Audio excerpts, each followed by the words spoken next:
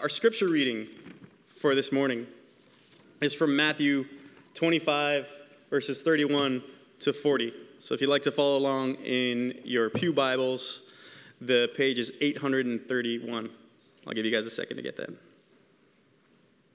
Again, that's Matthew 25, 31 to 40. It says this: "When the Son of Man comes in his days, and all the angels with him, then he will sit on his glorious throne. Before him will be gathered all the nations, and he will separate people one from another as a shepherd separates sheep from the goats. And he will place the sheep on his right and the goats on the left. And the king will say to those on his right, 'Come, you who are blessed by my Father, inherit the kingdom prepared for you from the foundation of the world. For I was hungry, and you gave me food. I was thirsty, and you gave me drink. I was a stranger, and you welcomed me. I was naked, and you clothed me. I was sick, and you visited me. I was in prison, and you came to me.' Then the righteous will answer him, saying, 'Lord, when did we see you hungry and feed you, or thirsty and give you drink? And when did we see you a stranger and welcome you, or naked and clothe you? And when did we see you sick or in prison and visit you?' And the king will answer them, 'Truly I say to you, as you did it to one of the least of these, my brothers, you did it to me.'" Word of the Lord.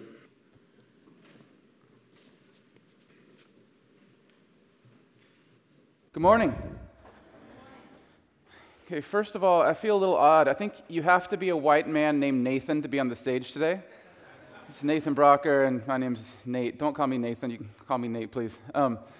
Hopefully we'll move out of that at some point in the service later. But hey, it's good to be here this morning. We're taking 2 weeks of a break from our Hebrews series. We've been on Hebrews, and we'll return to Hebrews shortly. But we're in this phase where didn't the summer go by quickly? At least if you had kids in school, for me in OUSD, the summer flew by. All of a sudden, we're at this point, the summer season is coming to an end. Fall is coming. We're having a ministry fair, and we're starting a new season of ministry in the fall here at Regeneration. So we're taking a quick break from Hebrews, and we're really going to talk about the life of our church, talk about hospitality, talk about community, talk about how we do ministry together in this church as we move forward into the fall. We have this mission statement, inviting people to follow Jesus and experience life in the Holy Spirit. And I want to start off by talking about this idea of, a church is not a building, right? And I appreciate this building. It's beautiful, but a church is not a building or a time. A church is not the staff or all the Nathans on a stage. But a church is all of us, human beings, friends, neighbors, family, trying to do life together, trying to do this church together in mutuality, sharing, encouraging, serving, giving of ourselves, giving of our talents and time together. It's all of us in this space. So we kind of remind ourselves of that and look at a couple special passages this week and next week. This morning, before we get into this, would you pray with me again? I want to pray again and ask God to speak to us and to help us this morning. Father, in this kind of sacred moment and space, would you just help us to take a breath this morning? Whatever we're going through, however we got here this morning, would you help us just to take a breath? And would you speak to us through the Scripture? Through this thing that Jesus said so long ago, God, would your Spirit speak to us this morning, energize us, encourage us, challenge us this morning as we look at this beautiful text. In Jesus' name we pray, amen.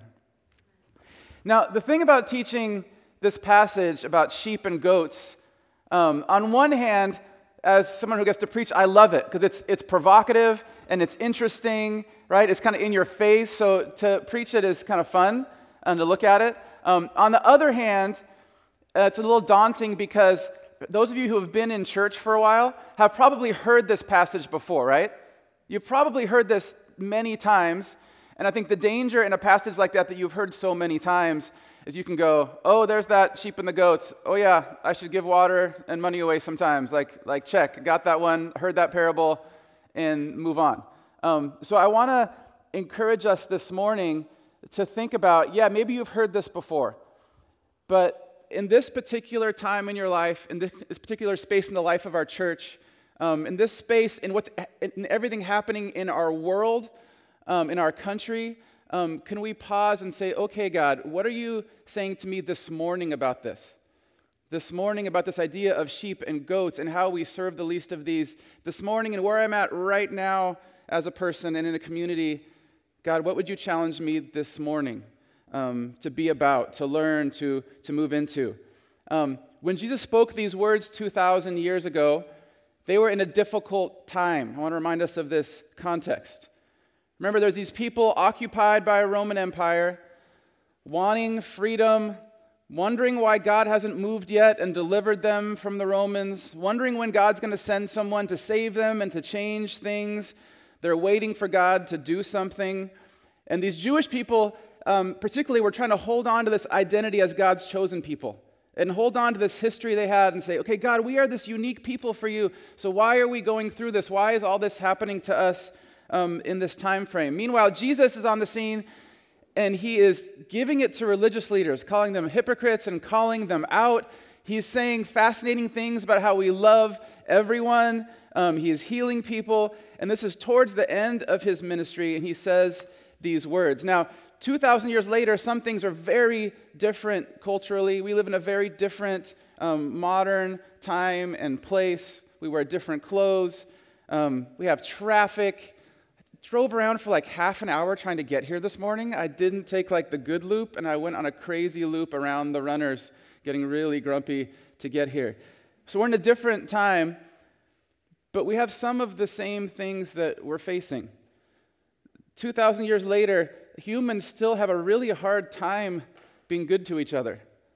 Nations have a really hard time getting along with each other. 2,000 years later, we have some people who have lots of financial wealth, way more than enough, and we have some people who have very little or no wealth at all. So some things are really different, and some things are really similar. And some of us are going through life and going through pain and wondering, God, where are you in this? And how does this work? And how do I serve you? And how do I grow as a follower of Jesus? So we look at this story this morning. We usually call it a parable. In some ways, it isn't technically a parable. It's a story Jesus told about the judgment, about later in the future. And so I want to start off looking at this teaching by trying to have a little fun and get us into it. So this teaching is simple in some ways. There are sheep and there are goats. So it's the judgment. It says the king is up on the throne, and he separates the sheep and the goats. And so I just want to, just for sake, there's a line right down the middle here. You guys see this line? Right down the middle. So let's just, for the sake of this illustration, you guys are the sheep, okay? This is the sheep. So if you just lucked out. Like Mark Enomoto, barely, he's like, can I lean? Okay, so sheep, okay? Sheep right here. Over here, this line over, you're goats, okay? So we got sheep and the goats, just to kind of feel out this story that Jesus is telling. So let's pick it up in verse 34. It'll be on the screen. You can look at it in your Bible.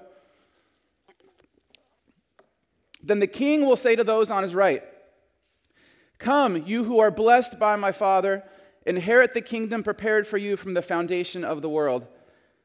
For I was hungry, and you gave me food. I was thirsty, and you gave me drink. I was a stranger, and you welcomed me. I was naked, and you clothed me. I was sick, and you visited me. I was in prison, and you came to me." So imagine these people hearing this in this story, the sheep on the right hearing this, and their immediate response to this deep, beautiful thing that Jesus said is, "What are you talking about?"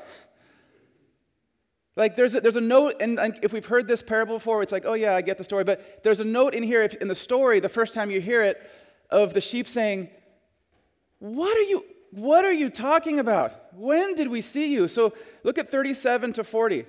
Then the righteous will answer him, saying, "Lord," I almost want to enter with all due respect. Doesn't say that. "Lord, when did we see you hungry and feed you, or thirsty and give you drink? When did we see you a stranger and welcome you, or naked and clothe you? When did we see you sick or in prison and visit you?" Total confusion, like, what are you, we've never done that. And the king will answer them, "Truly I say to you, as you did it to one of the least of these brothers, you did it to me." You did it to Jesus. Whatever you did to the least of those brothers in this life, you've done it to me. So there's this congratulatory theme, like, come on, let's celebrate. Come on in, like you have done this beautiful thing. And then the story quickly turns to the goats on the left, right over here, okay? Same thing, and it's as if the goats even haven't heard the first part for the sheep, like they were in a separate, divided room, they didn't hear it. So same thing. Then to say to those on his left, "Depart from me, you cursed, into the eternal fire prepared for the devil and his angels. For I was hungry, and you gave me no food. I was thirsty, and you gave me no drink. I was a stranger, and you did not welcome me. Naked, and you did not clothe me. Sick and in prison, and you did not visit me." I'm going to let that just sink in. Jesus saying, you did not feed me. You did not clothe me. I was there. I was in need, and you saw me, and you did not. And again, you goats, first reaction, total shock, confusion. This makes no sense at all what this king is saying up here. Then they will answer saying, "Lord, when did we see you hungry, or thirsty, or a stranger, or naked, or sick, or in prison, and didn't minister to you?" It's almost implied, if we would have seen you, Jesus, like, I would have dropped everything, right? If I would have seen you, God, I really would have, taken off work and been there. I really would have. And then he will answer them saying, "Truly I say to you, as you did not do to the least of these, you did not do to me. And these will go away to eternal punishment, but the righteous into eternal fire." So this deep, immediate thing comes out of, like, whatever you did to the least of those, you have done it for Jesus. Whatever you did not do to the least of these, you did not do it for Jesus. Now, I want to give a little more background to this passage. This is Jesus responding in a long discourse, telling a whole bunch of parables. Can we go back to Matthew 24:3? This is kind of the start of this whole section in Matthew. On the screen, "As he sat on the Mount of Olives, the disciples came to him privately, saying, 'Tell us, when will these things be, and what will be the sign of your coming and of the end of the age?'"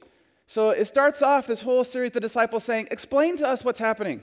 Like, we don't get what's going on. Can you tell us how this is going to work? Tell us how this is all going to go down at the end. Like, can you help us know this?"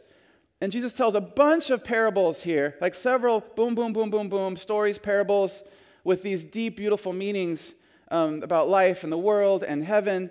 And I want you to remember the disciples and Jews in general and these people around him were often arguing about their own place in everything. Remember that the disciples leading up to this were frequently arguing who's first, who gets to sit next to Jesus in the afterlife. Like, they had this ongoing thing. Sometimes they brought their family into it, and they were like, they asked their mom, "Can you go ask Jesus if I can sit next to him?" So there's an ongoing thing of these disciples, like, am I the best? Like, am I the best one with Jesus? And for these Jewish people, this ongoing thing of, are we still first in the kingdom? Because we've had this long history with God. Like, are we still, like, we're still first though, right? Like, those Samaritans, those, like, they're way off, right? We're still with God though, right? And so Jesus tells a number of stories of parables, and a lot of them have this idea of readiness, of be ready.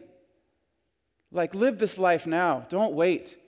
You don't know when your life's going to end. You don't know when the end is going to come. You don't know when I'm going to come back. So live this life now. Follow me now. Be ready right now for me. And he jumps into this passage talking about how we treat the least of these. Now, I want to make a little side note as we look at interpreting this, that there are a lot of scholars who actually believe that when Jesus tells this parable about serving the least of these, that he's actually referring to the disciples that have been sent out. That he's actually referring to, he even says, my brothers at points in it, that Jesus is referring to, well, when I sent my disciples out, if you accepted them, you accepted me. And I've sent them out. So I've sent out the least of these. I appreciate how Pastor Albert also often mentions, like, here's one way many people interpret it, and here's another way other people interpret that. And that's okay. I appreciate how Pastor Albert does that. So some would say that's what this is about. And that could even lead us to say, even thinking about what Nathan Brocker shared, of missionaries, of those who are serving God, that we need to support them. We need to give them whatever we have. We need to provide for their needs. So that's one way of looking at it. I think it has overlap with the traditional way of looking at it. But a more traditional way of looking at it for Christians, for Protestants, is this creative way that Jesus tells us about these kingdom values. Jesus says, here are the kind of people that God is welcoming in. Here are the kinds of people that I've been teaching you to be. These are the kinds of people that God wants you to be. So Jesus tells this story. And I want to actually back up and point out that, I remember when I was like in my early 20s and I started reading Jesus more, and I was like, oh my gosh, Jesus cares about how we care for the least of these. Like, I didn't really get that when I was younger. Somehow I missed that passage because we didn't emphasize it. And I remember being like 22 and being like, oh my gosh, God cares about poverty and people who need, who are thirsty and who are strangers. Let's jump in. And it took me a while to realize, oh, it's not just Jesus. Like, he didn't introduce that in the Gospels. It's actually this whole narrative of Scripture has this theme woven into it from the very beginning. So I want to go back to Leviticus 19 just for a moment, when God is giving the law to Moses, okay? So Leviticus 19, the very beginning. The Lord spoke to Moses, saying, speak to all the congregation of the people of Israel and say to them, you shall be holy, for I, the Lord your God, am holy. Every one of you shall revere his mother and his father and keep the Sabbaths. I am the Lord your God. So it starts off with these commandments we know, like honor your father and mother, don't lie, don't steal, like the basics of this law given to Moses. But then it's only a few verses to verse 9.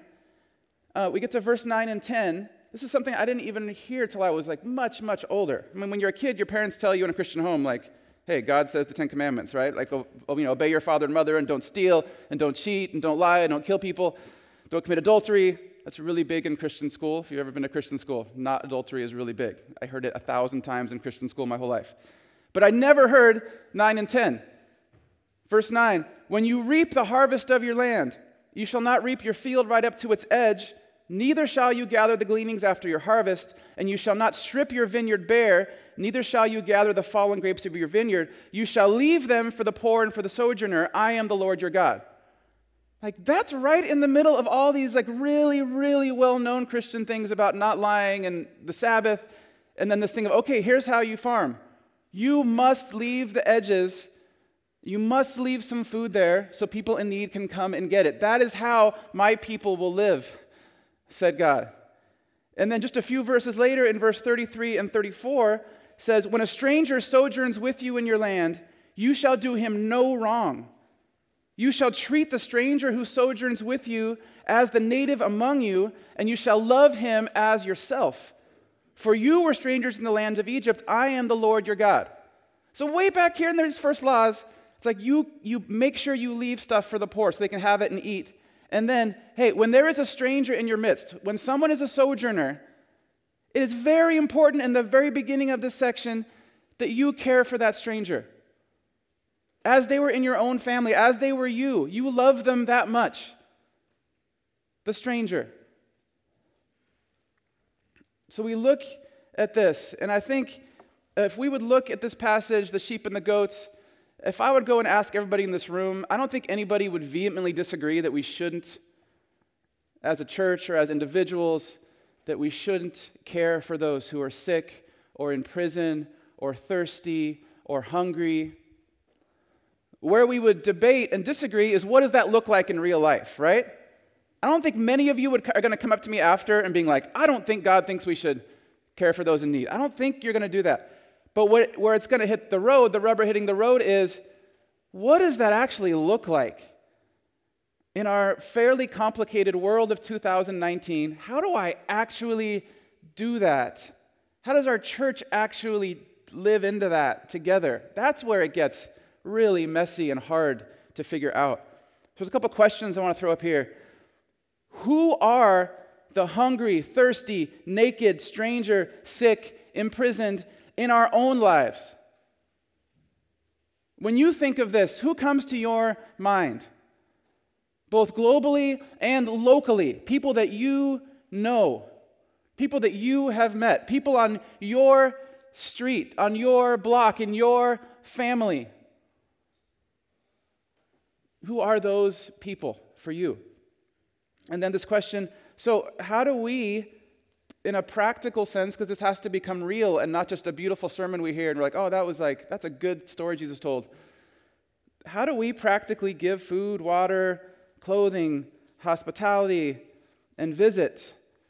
Because the reality is we see lots of people who are in need. I mean, if you live near where I live, I can drive in most directions and see a tent city that just popped up like within a minute drive of my house in like 3 different directions, okay? And I can see a whole bunch of people living in tents really, really close to me. And I think probably a lot of you have seen growing homeless encampments. So it's not like you never see people who are in need. But the question is, how does the Spirit speak to us about when and why and how we do this? I mean, we see, you know how many Facebook invites I get to ministry fundraisers? Right? Like how many letters in the mail to beautiful ministries, nonprofits doing amazing work. How many invitations I get to things that are really good things, right? That are really important that I would like to go to. I'd also like to see my kids sometimes, right? So that's where it gets really practical. Like how do we figure this out in a real life kind of thing? And I almost wish that Jesus would have broken it down like in verse 47 and said, every Tuesday when you see somebody who needs clothing, give them clothing. Like every Thursday when you see someone thirsty or hungry, you drop your things and do that on Thursday. Like, you know, whenever you get a Facebook invite to a fundraiser, if there's no typos, give them $50. Like, I'm being funny, but I'm also being serious. Like, I wish Jesus would just break it down for me, because we can be overwhelmed by the opportunity or the need and become numb and then just go, okay, maybe I'll just do nothing, because it's like there's too many things to think about of how this plays out in my real life. And I would challenge us that we need to be listening to the Spirit as the Spirit woos us and invites us to things and not ignore that. That as we follow God, as we are in community, as we are in the Scriptures, as we are praying, that we listen to the voice of God. As we walk by a human being on the street, that we listen to a little urge from the Spirit of God.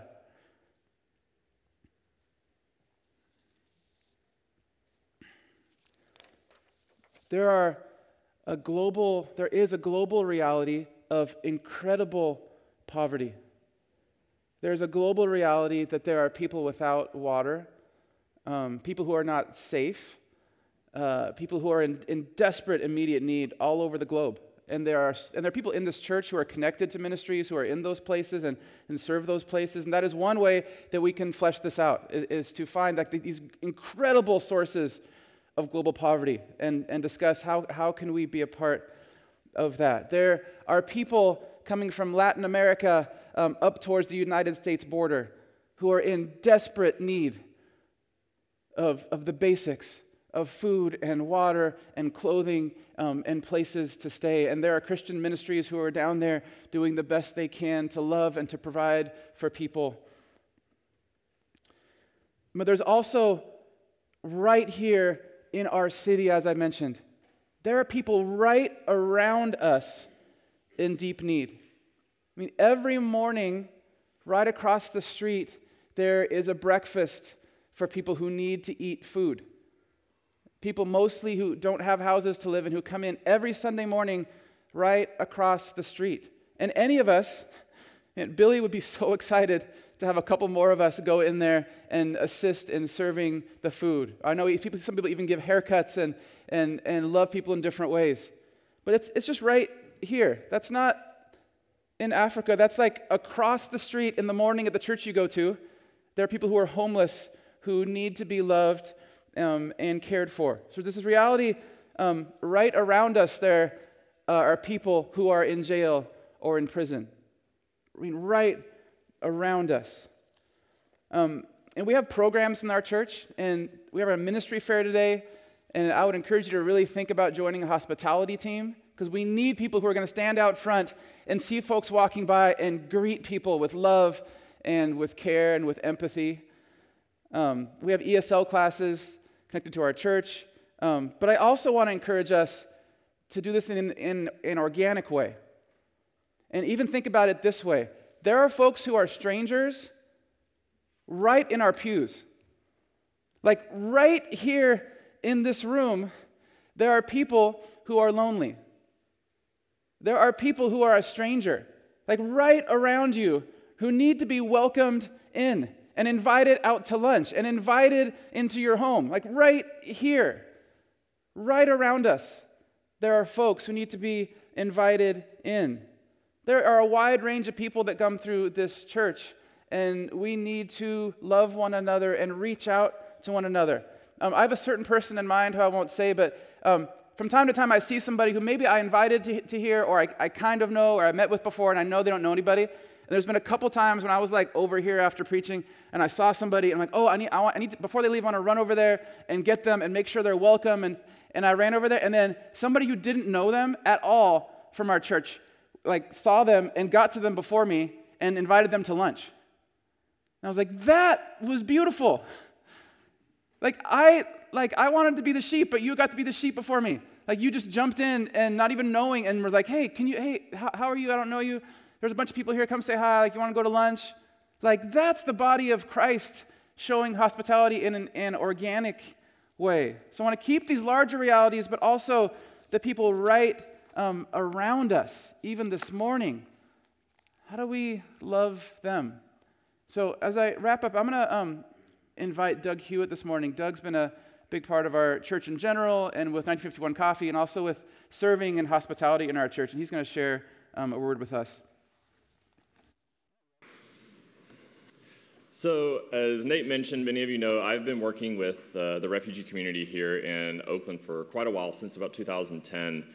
And I don't know how many of you know about things happening all around the world with refugees, but right now there are about 60 million people that are displaced, forcibly displaced from their homes, roughly equivalent to all of Canada and all of Australia's population combined, and then still add another 10 million people.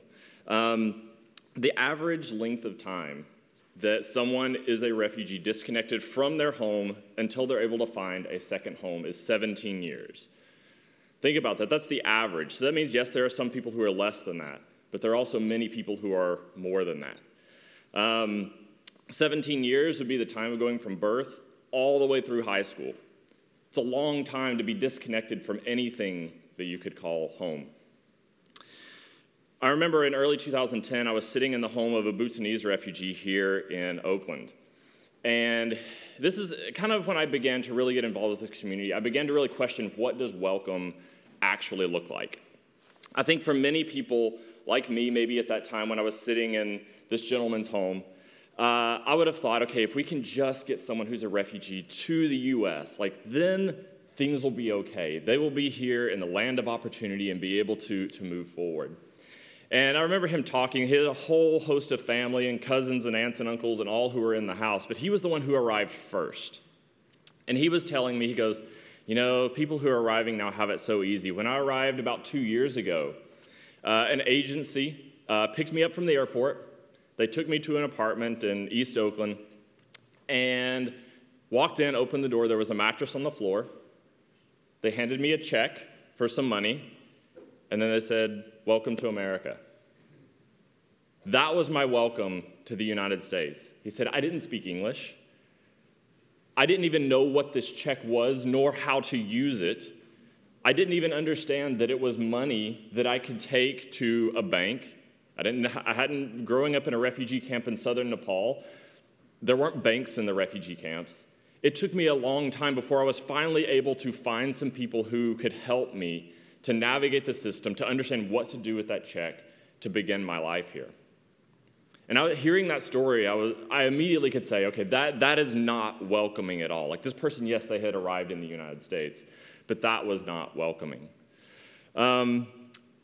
A couple of years later, I began actually working at a refugee resettlement agency here in the United States, being a part of the formal welcome that the government system has set up to bring and welcome refugees to the United States. And it's a complex system, and I won't go into all the details, but I also began to realize that while, yes, it would provide a home for someone to live in, and at that time, the agency I was working with, we did a lot more than provide a mattress. We stayed in contact with people for up to 6 months, sometimes meeting with them daily, providing resources, providing jobs, providing them with all the basic needs they needed for their home. But still, sitting across the desk from people each day, after all of that work for 6 months, sometimes a year later, they would still say that early part of their time here in the United States was the most difficult time in their entire lives. Imagine, these are people who have been forced out of their homes, usually through persecution or war, or, they've been through unspeakable journeys to get here to the United States. And they would say the first few months in the United States were the most difficult time in their entire lives. And I began to push into that more. I was like, well, why is that? What do you mean? And they're like, well, when we left our homes, we left everything, not just our physical stuff, but our family and our community. And they said, when we arrived here in the United States, no one saw us. No one knew who we were. No one was involved in our lives. We had no friends. We were far away from family members. And so we had no community here. Some people would push back and they're like, well, there are other people from your country. Like maybe some of your roommates were from your country. But imagine if you and some other random American were taken and dropped down in the middle of another country somewhere and you're put in the same apartment and be like, hey, you guys be best friends and be community to each other. Right? You find how ridiculous that could end up being, that there may be nothing that connects you together other than the country you originally came from. And so for them, it was very difficult to feel that connection that they needed. And I began to realize that ultimately welcoming is more than just giving someone a service or providing a basic need. That it's actually stepping into that person's life and welcoming that person also into your life. And I think Jesus portrays this very well. If we think about it, a lot of times when we focus on the connection that Jesus made for us with God, we focus on his death and resurrection. But there's a reason that Jesus came and lived for 33 years on earth before that event happened. Like, they could have just had, when God was thinking about this whole thing, he could have been, okay, we're going to have the incarnation, and then immediately Jesus is going to die, and all of that will be taken care of. But there was a very specific reason that Jesus came and lived here as a human. He made himself vulnerable. He made himself weak. He had to be hungry. He had to be tired. He had to feel pain. He had to feel death. All of those things as a part of welcoming us into relationship with him. He felt what we felt and he saw what we saw in order to be vulnerable to welcome us in to relationship with him. Now, as Nate mentioned earlier, in the Old Testament, it talked to the Israelites and said, the reason you need to welcome other people is because you were a stranger. And we may think today, well, I haven't really been a stranger in my life. Maybe I grew up in church, or I grew up in this community, or I grew up maybe even in this church. But I want to remind you of what it says in Ephesians 2:12. Remember that you were at that time separated from Christ, before Christ died for us, alienated from the commonwealth of Israel, and strangers to the covenants of promise, having no hope and without God in the world. So we were all strangers. And Jesus made himself vulnerable to welcome us in. And today, relating this back to our church, when we stand here, we have no idea who will walk through our front door. There are many refugees in our community, yes, and they could walk through our front door. As a matter of fact, this afternoon, there's a church that meets here every single day of people who are refugees from Burma. But there are also many, many other people in our community that have stories that we don't know where they're coming from. Maybe they've spent their entire life here, but it's taken them 15, 20 years to walk through our front door. It's important that when we go through the process of welcoming people here, that it's not just service.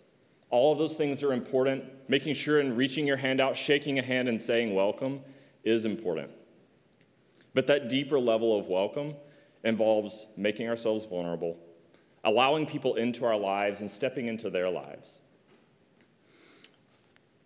I know today we're having the ministry fair.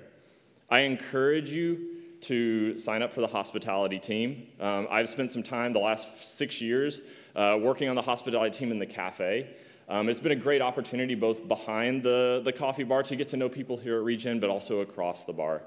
But also greeting people at the front door. You are the first people, the first face that gets to welcome someone as they're coming into our community. Also in the coming month, the Faith and Justice team here at Regen is also going to be having a training for those who are joining the hospitality team to talk about how we can be more mindful in welcoming, how we can make ourselves vulnerable and step into the lives of our community in order to welcome people in. Thank you, and hopefully you'll join us.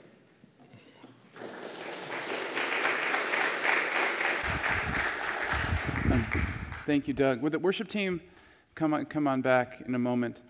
And I want to encourage you, like we said, there are many kinds of strangers in our midst. But in particular, if you're really drawn and compelled to learn more about refugees in general and how to be a part of that, I would encourage you, I'll put Doug on the spot, to grab Doug after the service and ask him about different things that are happening kind of locally with refugees.